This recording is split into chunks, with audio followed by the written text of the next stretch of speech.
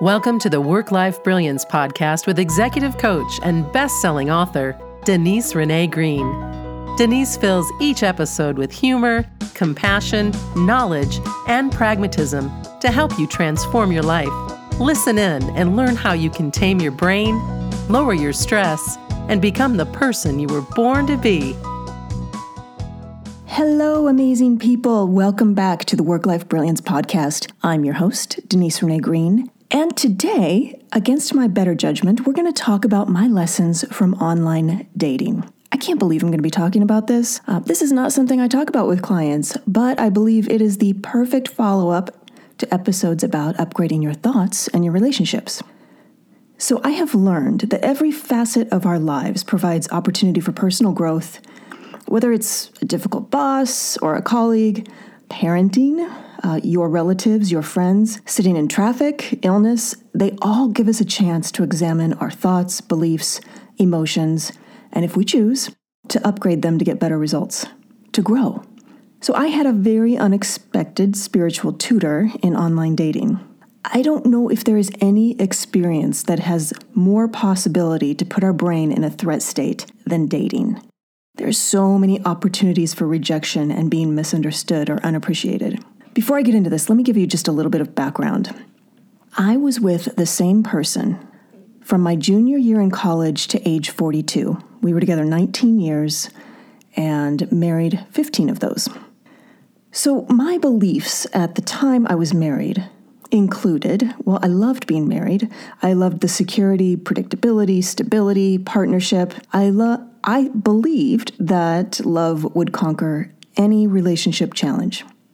Now, my beliefs about dating was it was terrifying to even think about, exhausting, a waste of time, unpredictable in a bad way, and even the thought of online dating seemed scary, chaotic, and overwhelming. How could you ever really get to know someone without meeting them? Now, recall that beliefs are just thoughts we repeat and decide to make true. We need to decide how well those beliefs are working for us, and if you're married and want to stay that way, those beliefs that I had were pretty effective. But if you're single, maybe not. When you're single, these beliefs that I had will produce anxiety, trepidation, doubt, dread, and it's probably going to keep you in the house and avoid dating at all. So after my divorce, my confidence was shot. I felt like a failure, and it didn't help that I was really sick with Lyme disease and mold poisoning. So I hibernated for about a year. When I finally decided it was time to come out of my cave and meet new people, I delegated the right to choose my dates to a dating service like the ones you read about in airline magazines. Yes, I paid somebody money to send me on blind dates. So they would choose my date, tell me very little about him, and what they did tell me ended up to be really overly exaggerated, emphasizing positive qualities that might not have been there. I would have no chance to converse with this person. I would have no photo. I'd get dressed up, carve out time out of my busy schedule, only to find that I was sitting across from someone I had zero chemistry with, or worse, someone who I wouldn't even want to be friends with. One man, as a way of introducing himself, talked non-stop for 15 minutes, giving me his resume. Nothing personal, just all of his business successes. He didn't ask me a single question, yet in a debrief with our matchmaker, he told her that he thought I might be the one, as in wife number 3. I was not flattered. I was kind of creeped out. Love at first sight is not based on reality. You have no idea who that person really is. It's based on hormones and hope. You are in love with a figment of your brain's imagination and under the spell of dopamine. You know that the brain is motivated by pain and pleasure. And that experience was so painful, I decided online dating had to be better. At least then I'd have a visual and a little summary of somebody, and I could always have a conversation with them on the phone and get a sense of them before signing on to actually spend time with them instead of quality time with my friends or myself.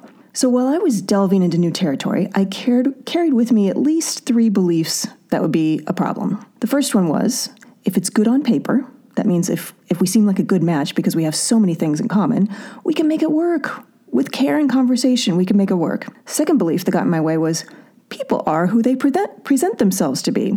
And the third belief was, I need a life partner soon. These thoughts led me to meet and fall hard for a person who was a great match on paper, but a terrible match energetically. He was very complimentary and charming initially, And then after that, it was all about games to keep me in place. He would use judgmental tone and language with me, and when I told him it didn't feel good, he'd tell me that I just needed to hear the truth and he was trying to help. He never apologized. He was always right. He would cancel dates at the last minute, take days to respond to a text, and I put up with all of this because I was smitten and I had those beliefs that I just told you about. I also believed he was who he said he was in his profile, even though he was showing me again and again and again that he was not authentically confident and he did not have the qualifications that he had written about. It took me about 2 months, which isn't that bad, but it took me about 2 months to realize I was under my own spell. I found my self-worth again, and without drama, I cut the ties. So that was a really important experience for me because it shifted my context and I gained some new, more helpful beliefs. So here's a list of these beliefs. The first one was, there are a lot of people out there who have not grown up and shaken off their demons, and I can't fix them, and I don't want to date them. Second belief was, if it's not easy in the beginning, it never will be. Third, I am capable of seeing people for who they really are and accepting it. Next one, I am clear about my deal breakers, and I'll tell you what some of those are in a little bit. Next one, I am in no rush to find the one. The universe will present us to each other when the time is right. My sixth belief that I came to was that online dating makes the world smaller, and I meet fantastic people I would never have encountered otherwise. 7, I will not enter into a relationship that feels bad, and I will not force the relationship. I will not make someone into something they are not. 8, I will not play games. I will be myself, my honest, warm, hugging, authentic, responsive, respectful self, and if it's too much for them, that's okay. I will take nothing personally. And the last belief, I will honor my deal breakers when it comes to a life partner. For example, he must be single. And for me, that means not even separated.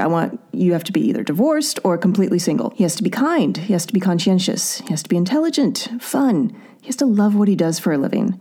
He has to be on a path to self-development. I want to talk about the books we're reading, the programs we're attending. And he can't want to have a baby because I'm done.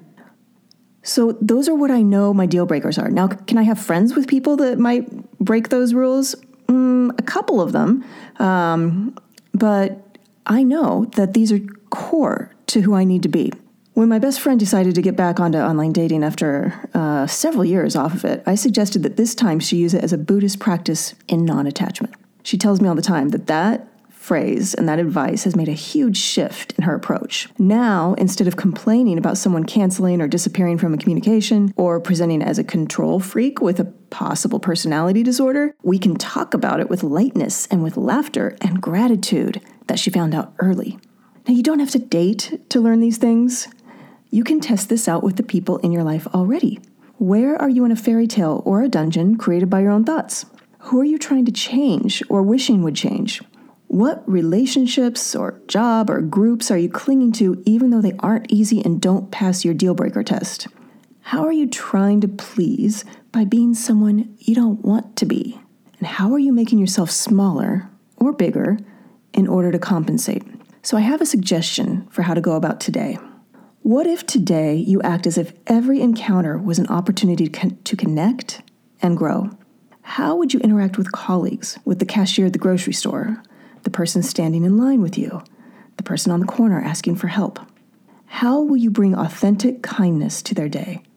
How will you avoid judgment and trying to change people and instead become accepting and curious about why they are who they are?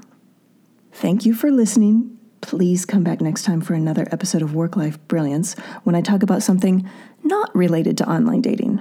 Sending you love and light. Thanks for listening to Work-Life Brilliance. If you like what you heard, the best compliment you can give us is to share this podcast with a friend. And be sure to give us some stars and a favorable review at iTunes.